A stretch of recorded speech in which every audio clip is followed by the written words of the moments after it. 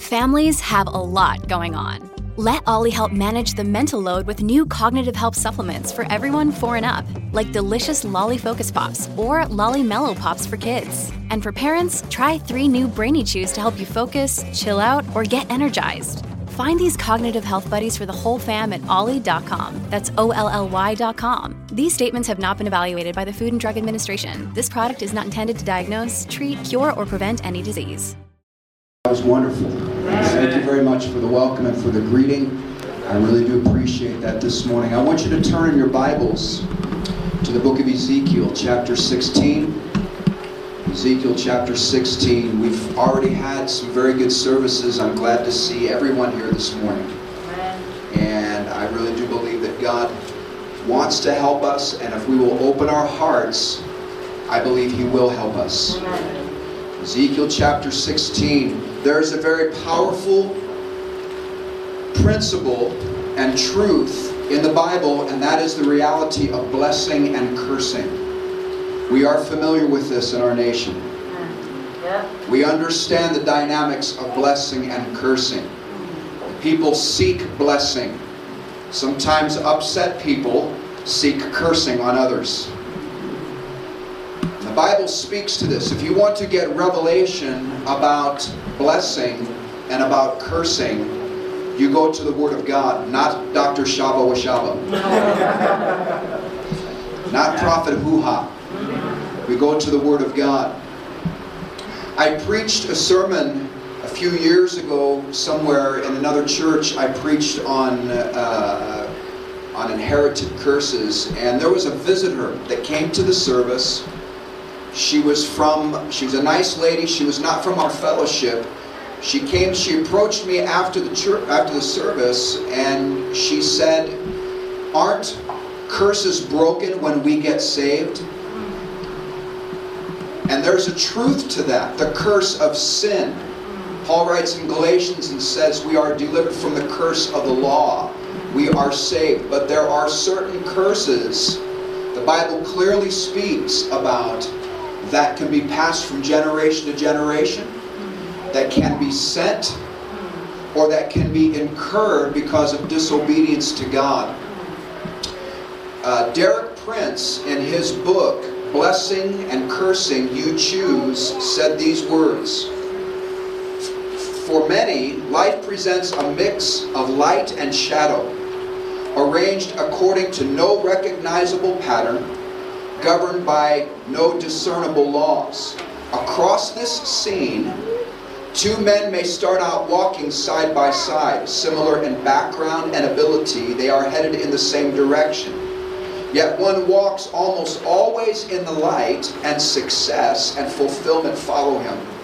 The other, close by him, scarcely sees the light. He is continually overshadowed by failure and frustration, and his life ends tragically and too soon. Neither of these men understands the forces at work in his life. The sources of light and shadow are hidden to them both. Probably they have never even considered the possibility that both light and shadow may have been their source in previous generations." Proverbs says that like a sparrow flies around, lands on a branch here, flies over there, lands on a branch there, but does not settle down, so a curse without a cause cannot land. There are reasons why people have curses. There are reasons why people do not. We're going to look at a story here in the book of Ezekiel, and God is speaking to the prophet, through the prophet, to his people. And he uses the imagery of his people, which might as well be us, as a city. I want to preach a sermon this morning called Struggling in Your Own Blood. I want you to open your heart. We're going to maybe sail into some deep waters this morning, but this is what God put on my heart to start this revival.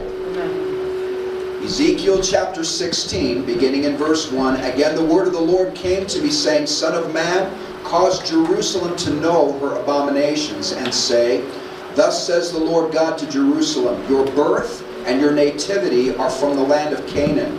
Your father was an Amorite and your mother a Hittite. As for your nativity, on the day you were born, your navel cord was not cut, nor were you washed in water to cleanse you. You were not rubbed with salt, nor wrapped in swaddling cloths. No eye pitied you to do any of these things for you, to have compassion on you, but you were thrown out into the open field when you yourself were loathed on the day you were born. When I passed by you and saw you struggling in your own blood, I said to you, in your blood live. Yes, I said to you, in your blood live. And I made you thrive like a plant in the field. And you grew, and matured, and became very beautiful. Your breasts were formed, your hair grew, but you were naked and bare.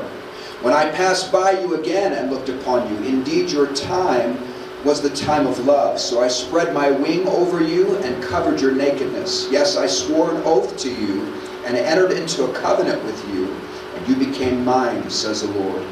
Then I washed you in water. Yes, I thoroughly washed off your blood, and I anointed you with oil. I clothed you in embroidered cloth, and gave you sandals of badger skin. I clothed you with fine linen, and covered you with silk. I adorned you with ornaments, put bracelets on your wrists, and a chain on your neck. I put a jewel in your nose, earrings in your ears, and a beautiful crown in your head. Thus you were adorned with gold and silver, and your clothing was of fine linen, silk, and embroidered cloth. You ate pastry of fine flour, honey, and oil. You were exceedingly beautiful and succeeded to royalty. Your fame went out among the nations because of your beauty, for it was perfect through my splendor, which I had bestowed on you, says the Lord God. Struggling in your own blood. I want to look first of all with you at the setting here. When we look at God's people, we think in terms of Israel and Jerusalem. If you're a Bible student, you would know that about the history of the establishing of Israel as a nation. This began with Abraham, his son Isaac, Isaac's son Jacob, a time of Jacob's offspring moving into Egypt, reproducing, becoming a mighty people, being delivered from Egypt. 4 generations later, over 1 million people, over 1 million men, and then going and inheriting, taking possession of the land of Canaan, which is now the nation of Israel. But this text does not speak of the origin of the nation of Israel. It's not speaking of Abraham and Sarah. The origin of the city of Jerusalem is in view here. Jerusalem was in place. Jerusalem did not really become part of Israel until David conquered it. And so when God speaks here about Jerusalem, he says your father was a foreigner, your mother was a foreigner, an Amorite and a Hittite, and there was something that was pagan you. That my view of you was, as you were born, you were an illegitimate orphan child that was thrown out and abandoned and not cared for. God gives a perspective here. He says, this is what I did for you, Jerusalem, my love. I saw you, I had mercy on you. Verses 6 through 8. God says to Jerusalem, I adopted you and I made you my child. Verses 9 through 11. I washed you and I clothed you and I adorned you with jewelry. That is clearly a picture of what Jesus does when he saves us. He takes us out of the field where we had been cast out and abandoned and left for dead. Some of us, tragically, that was actually our physical beginnings, but that certainly is our spiritual beginnings. We had nothing to offer God.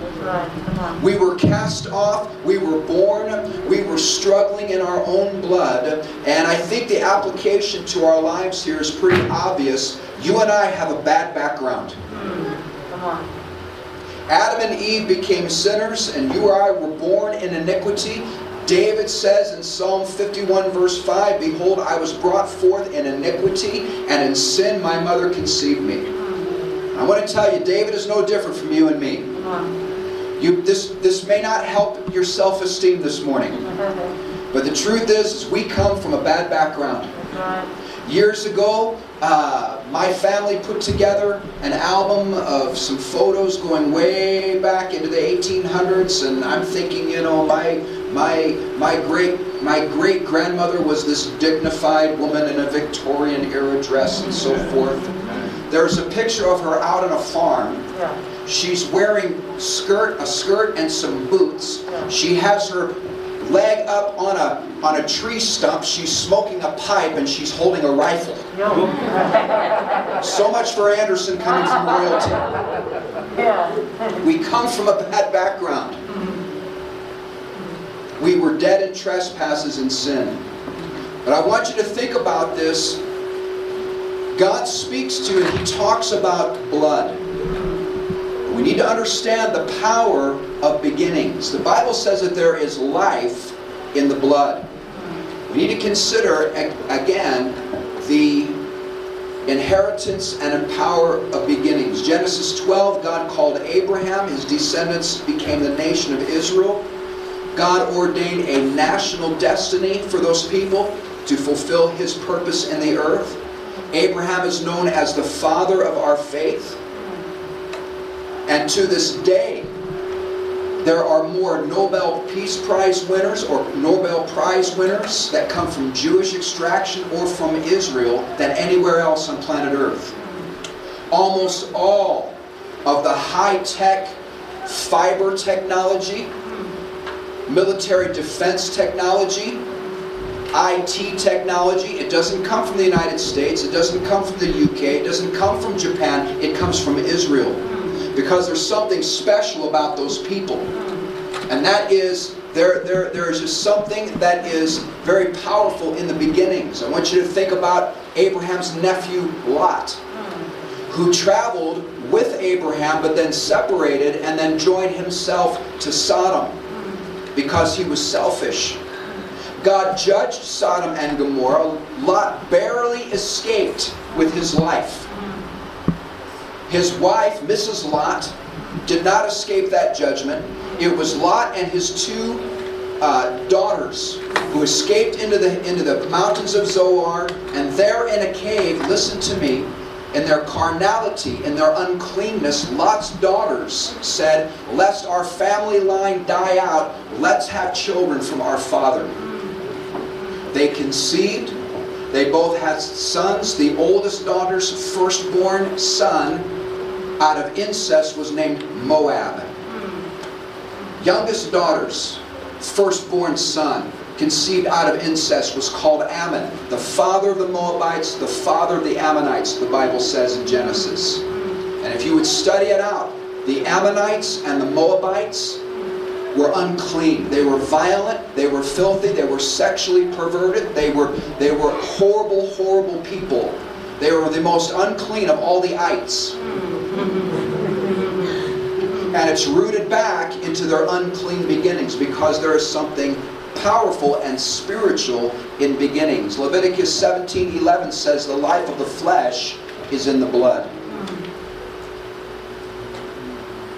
Here in our text, God speaks about blood. Stay with me this morning.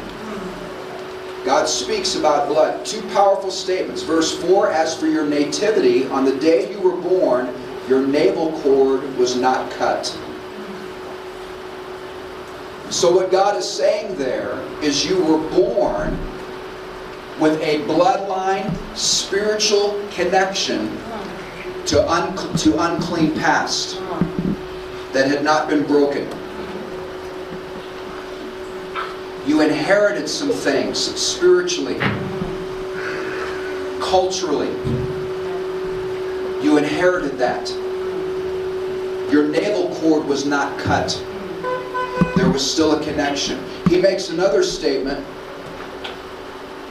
Verse 6, when I passed by you, I saw you struggling in your own blood. One translation says polluted in your own blood. Another translation says kicking about in your own blood. The Amplified Bible says, when I passed by you and saw you rolling about in your blood, I said to you, in your blood, live. Yes, I said to you, still in your natal blood, live. So what this is talking about, beloved, is this is talking about a connection that causes people to struggle, and this is generational.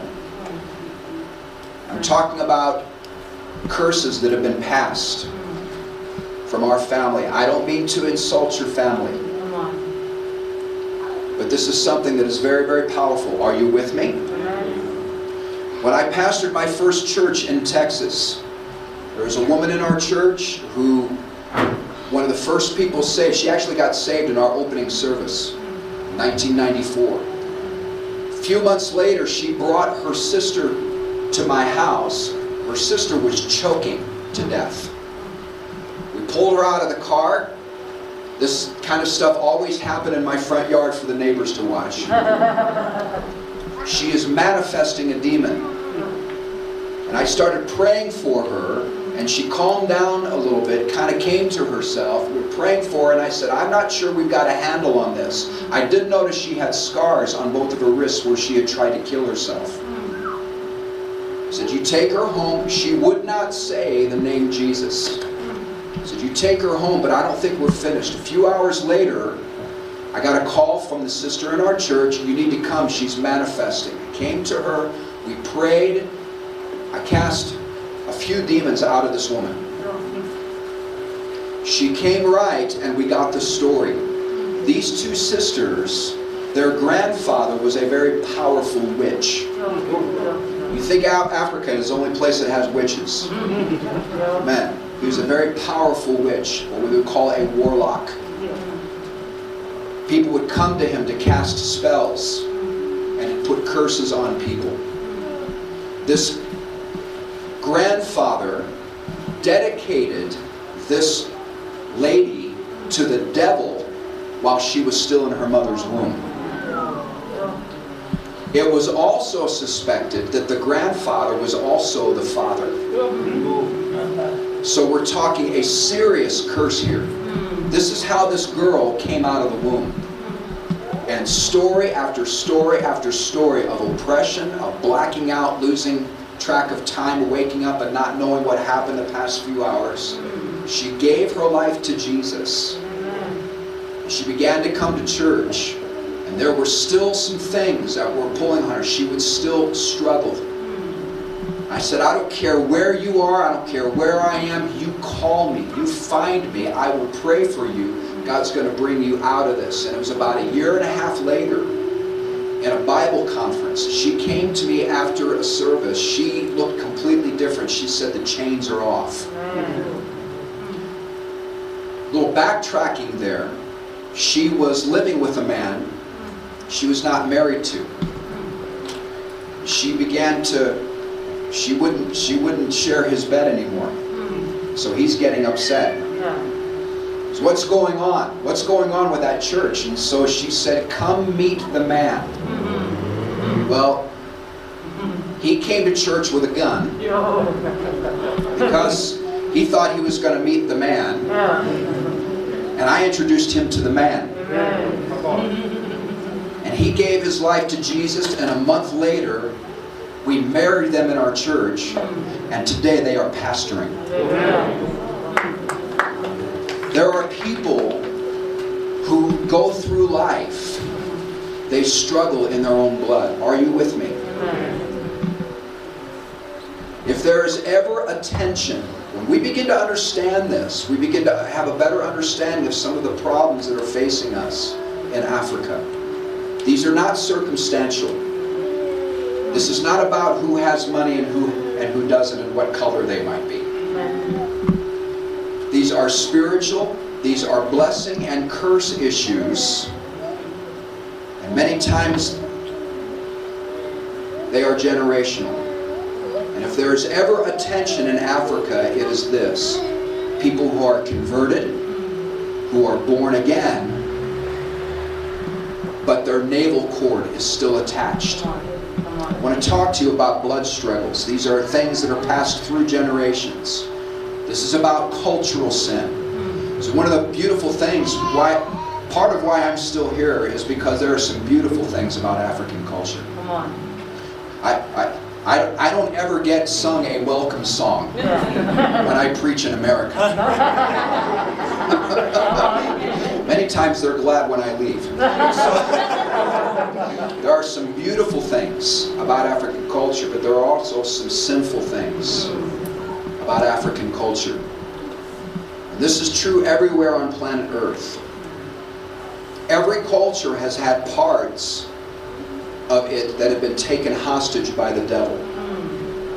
What happens is when this sin becomes iniquity and it becomes cultural and it is passed from generation to generation, and then it becomes a curse. Right.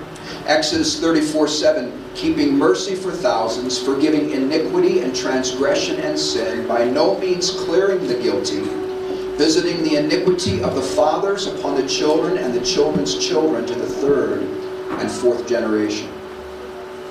So I want to talk to you about some blood struggles that we experience in this part of the world. Number one, we experience a curse because of sexual immorality. Hebrews 13:4, marriage is honorable among all, and the bed undefiled, but fornicators and adulterers God will judge. Listen to me. Sex is for marriage, and it's only for marriage. It's not for fun. It's not for dating. It's not for conquering women. And it's not for revenge against men. It's for marriage, and marriage only. And anything else God will not bless. On the contrary, it says God will judge. And the horrible legacy that we have of sexual immorality in our nation is the curse of illegitimacy. These are children who are conceived or born to parents who are not legally married to each other. Our culture does not define what marriage is. God says what marriage is. Marriage comes from God, not from our culture. And God sanctions marriage legally through government laws. And He does this to protect property rights and inheritance rights of children. And so this is to avoid the situation. Then when Dante dies, we go to his funeral and we find out we have 6 other half-brothers and sisters that we never knew about, who join with the other 8 or 9 half-brothers and sisters to become 15 or 16 half-brothers and sisters who now fight over one house.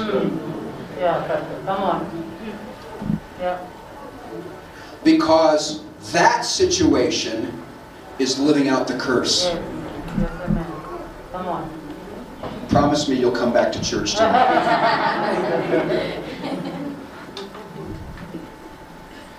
Deuteronomy 23:1, one of illegitimate birth shall not enter the assembly of the Lord even to the 10th generation.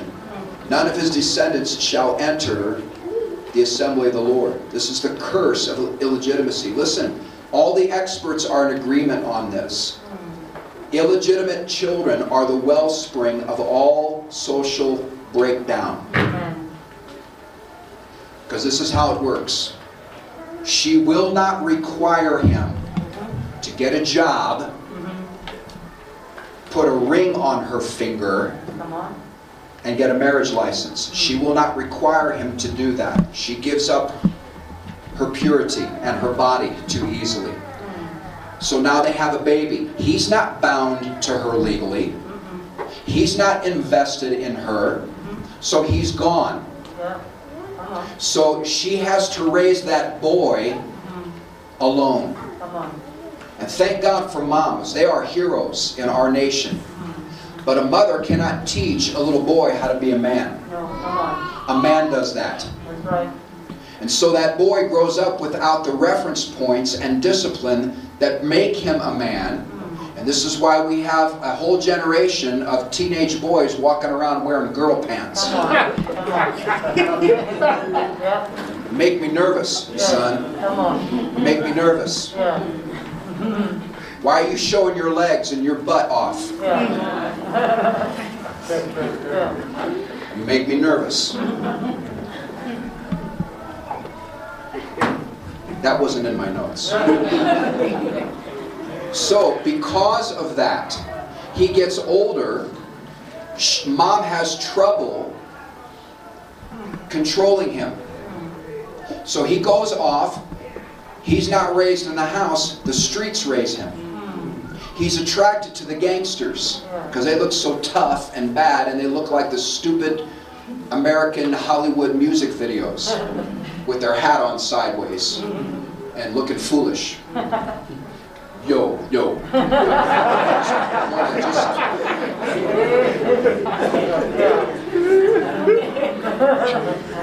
Come on. So now it's crime. He's got to conquer women because that's what he picks up. He doesn't learn the morals and the reference points in home. The curse perpetuates. Broken manhood. God says, listen to me. You know what God says to this? He says, I see this. I see that your navel cord is not cut. I see you struggling in your own blood. I see that there's an aspect of family and growing up and becoming a responsible adult. I see that this is broken. I see this, and I want to do something about this. Generational poverty. Proverbs 10:14, a rich man's wealth is his strong city. The destruction of the poor is their poverty. Clearly, poverty is a curse. Right. Amen. The major markers of poverty is a wrong view of money. It's a wrong view of work. It's self-pity. I have no one to help me. Come on. And it's laziness. Come on. Come on. Now, people have financial setbacks, and we're experiencing that right now. People have been laid off, retrenched, half time, half pay, furloughed, those kinds of things. I'm not talking about that. I'm talking about generational poverty. Yeah, come on.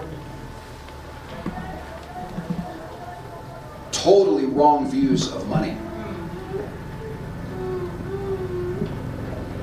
Had an arrest in Limpopo, I believe it was last night. Two guys were posing as members of the Hawks. Went and visited a guy who has tenders for PPE, and said there are some irregularities in your contract here. Well, they didn't know that. You give us 50,000 rand, the docket will go away. Well, this guy reported them to the Hawks. They investigated. These guys aren't part of us. They arrested them. They are the ones who are in jail now. This is the mindset that is in our nation. Yeah. God help us if this is in the church. Come on. Amen. Amen.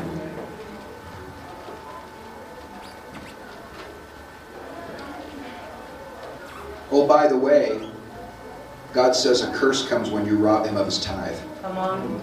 Yeah. Yeah. You know what God says?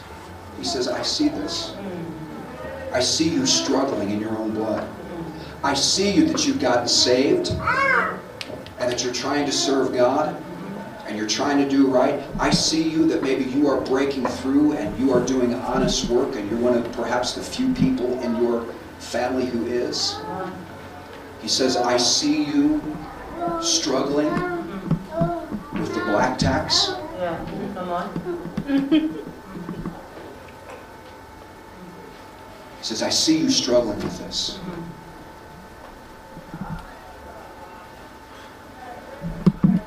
See, God sees. He sees the struggles that we go through. Sometimes, and many times, we are totally unaware that there's a spiritual side to this. We're saved, but we're still struggling with some spiritual dynamics. False worship and ancestor veneration. Yeah. Leviticus 19:31, give no regard to mediums and familiar spirits. Do not seek after them to be defiled by them. I am the Lord your God. Deuteronomy 18:10 and 11, let no one be found among you who sacrifices his son or daughter in the fire, who practices divination or sorcery, who interprets omens, engages in witchcraft, or casts spells, or who is a sangoma, I mean medium, or spiritist, or one who consults the dead. I know I look like an accountant to you. Yeah. I was a witch before I got saved. No. Come on. I was a witch. Yeah. I know how to read bones and stones. Come on. Come on. I know how. Yeah. I know how they do it. Witchcraft is familiar. It's exactly the same. Yeah. When they throw the bones and the stones or whatever, there's three principles. There's money, there's health, or prosperity, or blessing, and then there's family. When they throw these things, there are bones, or there's stones, or there's that represent one of these three things. They throw them and they read how they line up. Whatever lines up and is dominant there, that's when they will begin to curse you. Yeah. Come on. Come on. I did this before I got saved. It's a little bit different because Malungu is a little bit different. But I did this before I got saved. I used to do drugs to try to help touch spirits. You think I'm making this up? Come on. Why do you think God sent me to Africa? Yeah. Come on. Because He saved me Yes. and He delivered me from that. Yes. Amen. And this is very, very real. Come on. We have this pull from our family now that we're saved. You are the only one who is not participating in the ceremony. Come on. Come on. You're going to get the Izinyanya angry with all of us. Come on. You know what God says? God says, I see this. Amen. I see that you are saved, but you're still connected to this. And I see you struggling Amen. in your own blood. Anger, jealousy, hatred, unforgiveness, all relational sins. Cain rose up and killed his brother Abel. God came and pronounced a curse on him. Genesis 4:11 through 13. Now you're cursed from the earth, which has opened its mouth to receive your brother's blood from your hand. When you till the ground, it shall no longer yield its strength to you. A fugitive and a vagabond you shall be on the earth. Cain said to the Lord, my punishment is greater than I can bear. Cain murdered his brother as a result of all these things. Listen to me this morning. You cannot hate and be bitter and have resentment without consequence. That's right. And so on goes the cycle of frustration and sin and struggle and torment, and we don't understand why we are the way we are. Yeah. Come on. We don't understand why we do the destructive things that we do. We don't understand that why we're saved. We're in the Potter's house. Yeah. Come We on. go to marriage seminars. Yeah. Come on. And then when we get in an argument with our spouse, we reach for the kettle full of boiling water. Come on. Come on. Just like somebody else did. Yeah. Yeah. Yeah. Why do people struggle with particular things? Why do we have such a hard time with one particular sin and weakness? Why do we struggle with maybe sin, with drugs or alcohol, others violence, others sexual sin and perversion and conflict and unforgiveness? Why do people struggle with a particular thing? God says, I see this. Yeah. Your navel cord has not been cut. Come on. Come on. And I see you struggling in your own blood. I want to close and I want to talk to you about God's words, because thank God in this He says, I say to you, Yes. live. Yes. Amen. Hallelujah. Live. Deliverance begins with a word from God. Verse 6, when I passed by you and I saw you struggling in your own blood, I said to you in your blood, live. Yes, I said to you in your blood, live. God says it twice because He means this. Amen. Our deliverance is absolutely connected, listen to me, to our relationship with this book. That's right. Yes. Amen. Part of the religious culture in South Africa is we don't have our own relationship with it. Yes. Tata Ruti, Tata Mfundisi, he's the one who reads it to us. Right. Come on. Well, maybe that explains why he's delivered and you're not. Yeah. Yeah. Amen. Because we have to make this for ourselves. That's it. We have to have this ourselves. Amen. We have to memorize this. We have to be able to speak it. You know, when I am in a trial, which is frequent, I pray. Yes. I lift up my eyes to the hills. Yes. Where does my help come from? My help comes from the Lord, maker of heaven and earth. When something happens even right now in my heart when I speak that. Yes, amen. Deliverance comes with a word from God. Paul has a revelation, and he teaches that the church is, as the bride of Christ, is being prepared for a wedding feast in heaven. Ephesians 5:26 and 27, that he might sanctify and cleanse her with the washing of water by the word, that he might present her to himself a glorious church, not having spot or wrinkle or any such thing, that she should be holy and without blemish. Sanctify her and cleanse her with the washing of water by the word. This was a Middle Eastern custom. When a girl would get engaged, there were some serious beauty treatments that she went through.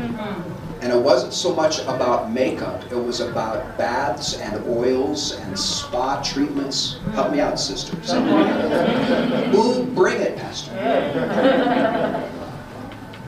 Okay, that's what they would do. So that when it came time for the wedding day, she had this natural beauty. It wasn't 5 liters of makeup.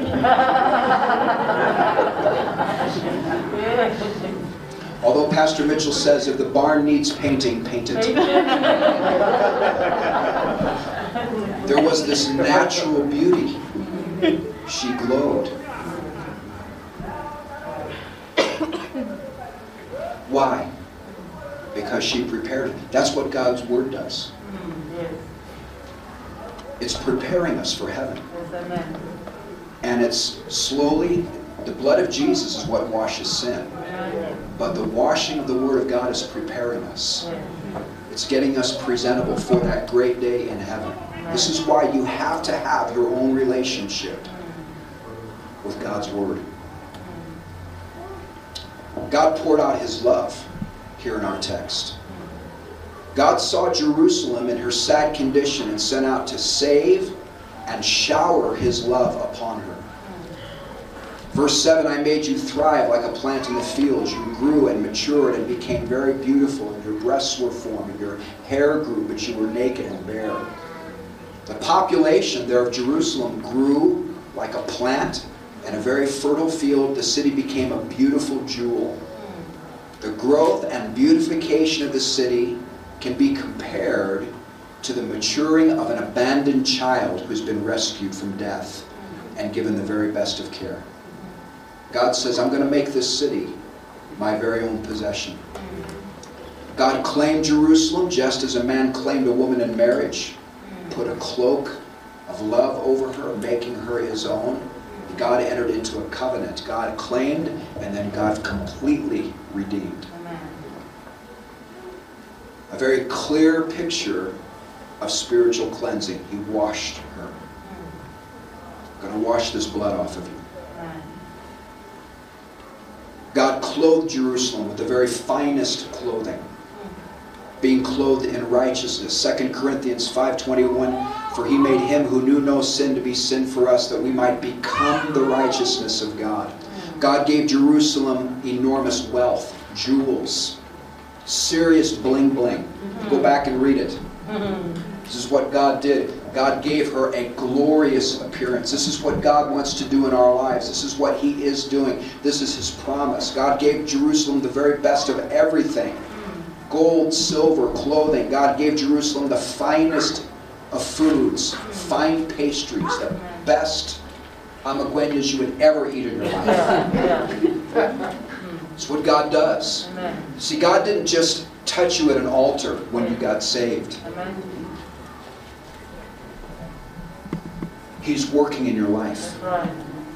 It's this multi-sided, multifaceted, like all the sides of a diamond, grace of God that He's working in our lives. A lot of this is spiritual. This means that we come to Him and we move closer and closer to Him than maybe we do the Ammonites and the Hittites. Doesn't mean that we reject and cut off our culture or our heritage. But it does mean we belong to Jesus. I should be in hell right now. Come on. Like several times over. I was a drug addict. I was a drug trafficker. I was an alcoholic. I was a witch. I was an unclean man. Jesus saved me. He set me free. He's been washing me ever since. And this is our promise. Maybe you're here and you feel like, you know what, my life is absolutely worthless. It's useless. I've made some really bad mistakes. I've got consequences of my sin following me around to this very day. You know what God says? He says, take you. I'm going to clean you up. I'm going to wash you up. I'm going to clothe you. And I'm going to give you a reputation. Jerusalem had a reputation of beauty that made her a city to be desired. This is God's promise to us. He breaks the curse. I want you to bow your heads for just a moment. Our heads are bowed and our eyes are closed. No one's looking around, moving around for just a moment.